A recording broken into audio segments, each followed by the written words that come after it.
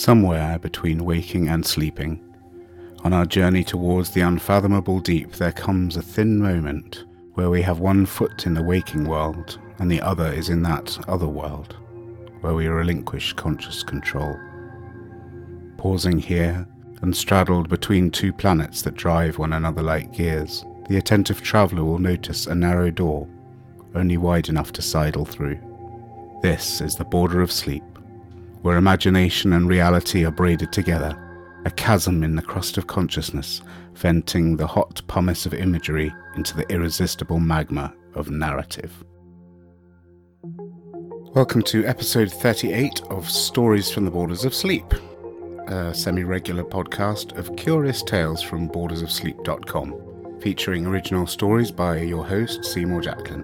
You can visit bordersofsleep.com for more information or to leave some feedback, or you can find us on Facebook if you search for Stories from the Borders of Sleep. Artwork is by Robin Traynor, production by Tim Wiles, and the soundtrack for this week's episode is from Journey into Subconscious by Satori, and that's available from magnatune.com. You can also get this podcast on iTunes. So, if you're ready to journey with me, then I shall begin. Mortal Uncoil by Seymour Jacklin. Near the equator, the midday sun is not fit for breathing beings. In temperate places, the darkness of midnight covers the witching hour, but here, in the heat of the sun at its zenith, the veil flickers like the lines of a mirage. Sidhe is sitting like a scorched piece of old driftwood outside his hut in the yellow, hot, sun-washed dust. And the long road goes straight by, dissolving at the quicksilver horizon where the air has melted. Even the flies with their mineral bodies are still. But something moves out there, at the edge of vision, seeming to come and go, but steadily coming along the road, a perpendicular black scratch. He's narrowing his eyes at the figure. Like an old lion on the savannah, his white hair halos his dark face like a mane and startles out like leaping flames. He watches the figure. The shape is unresolved, but it comes on. Minutes pass. The only change that marks the time is the irresistible movement of that shadow on the road. Its rhythm. For it seems to walk with a stalking step.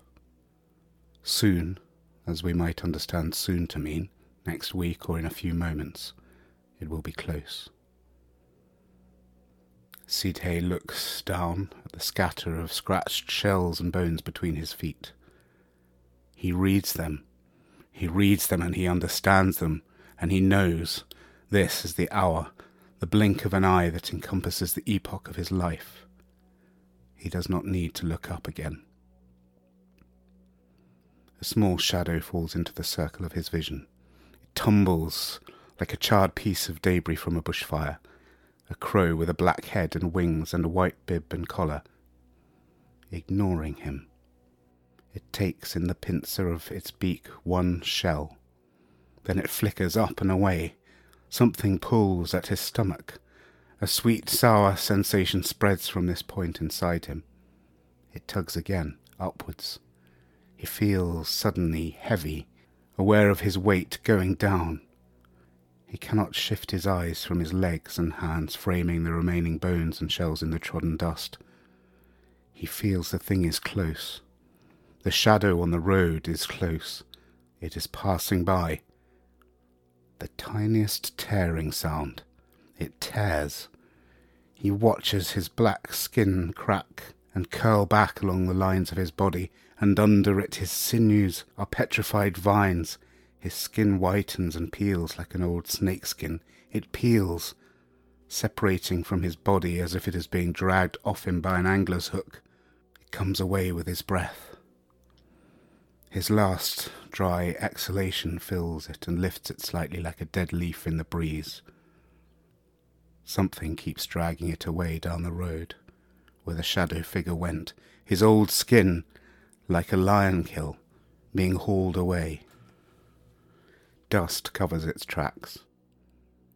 Shadows creep out from under the rocks and clumps of grass by the road, and the light eventually grows red. The cicadas begin to pulse like starlight, and night comes. Site sits unmoving outside his hut all night. Day finds him. Still he sits. He sits and shrivels a little. He feels brittle. He doesn't want to move. The sun races over. The ants scurry on the ground below him. He sees and hears it all, every scratch. He hears the swish of the lizard's tail. There is evening and there is morning. Another day. For days he sits with no strength or desire to move. Who knows? Maybe a week turns over in this way. But one morning he is loosened from his perch.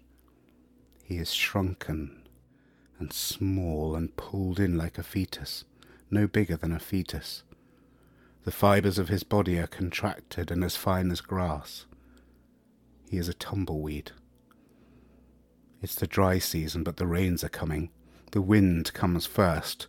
The wind comes and it bowls him along down the road to the west. It animates him. The wind is his legs now. He gathers dust. It seems alive to him, this dust that clings to him. He is a community of debris tumbling along the road. The absence of pain is delicious. He bounces over the sharp stones that would have hurt his human feet. He may travel through the day without exhaustion. The wind seems to know his thoughts, where he wants to go. There are people coming up the road towards him in a herd, bleating like goats. Their living bodies seem fat and wet and heavy to him. He knows these people. That's his wife in front of them. She walks bent at the knees and her arms are limp, but he'd know that proud head before he were ever near enough to see her face. And he sees his people. They are bleating and carrying something among them. His wife's lips are pouted in anguish. What are they doing? As he, the wind-blown, meets his people, it comes to him, this is his funeral. The dead weight on their shoulders is his shroud. They are close enough to smell the herd smell of sweat and hot smoke and curdled milk. His wife kicks him. Ha! She kicks me. Even when I'm dead, she still kicks me, ha! And I was only rolling closer to admire her ankles. He skids to the roadside and fetches up on a thorn bush, watching the humans go away from him, with his shroud. The midday stillness thickens around him. He feels it as the thorn bush feels it with roots clawed into the soil, squeezing the sand, sucking at it. When evening comes, a fretting wind dislodges him and blows him back the way he came, somewhat. It buffets him off into the rocks and scrub, where a 1,000-year-old army of flaking stones is losing to the elements.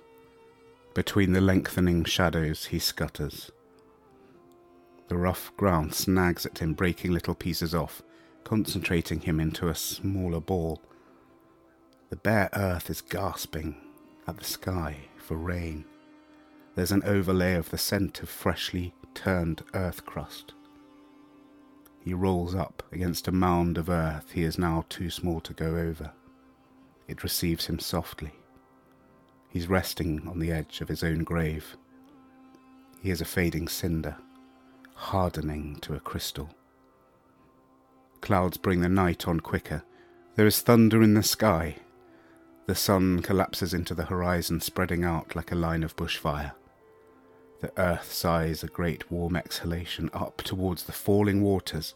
As the first raindrop strikes him, it bears him down into the ground. He's rushed downward on the flood of a single drop. The grains of earth penetrate. He feels himself go slack, and the lattice of his crystal springs open, then begins to fold inwards on itself. Folding and folding, smaller and smaller. He keeps falling, for every crack is an infinite chasm. He is smaller than anything that lives. Molecules break his fall, and he comes to rest. He rests at last in a deep gap too primitive to sustain the illusion of time. No more changing for now. He rests at last.